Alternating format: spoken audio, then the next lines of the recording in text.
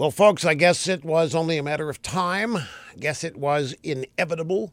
37-year-old Erica Anderson, recently a bride. Her New York City wedding was picture perfect. She wore a beautiful white dress. She walked down the aisle with a bouquet of flowers with the Brooklyn Bridge and the New York City skyline behind her.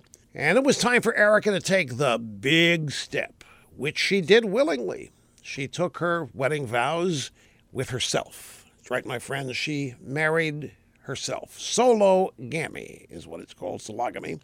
Ms. Anderson's part of a new and growing trend called sologamy. Happy Bride later discussed her big day and what it meant to her. I would describe it as women saying yes to themselves, she said.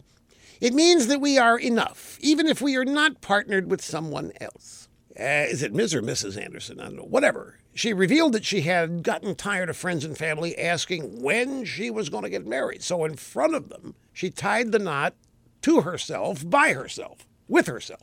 Now, before you brush this off as pathetic or the ultimate expression of narcissism, here's the thing. Mrs. Anderson is not alone, in a manner speaking. Businesses have sprung up eager to help sologamists create their perfect wedding day. Some companies sell wedding kits. Others provide typical services like photography. The trend is not going away. As for Mrs. Anderson, I hope she had a heck of a honeymoon.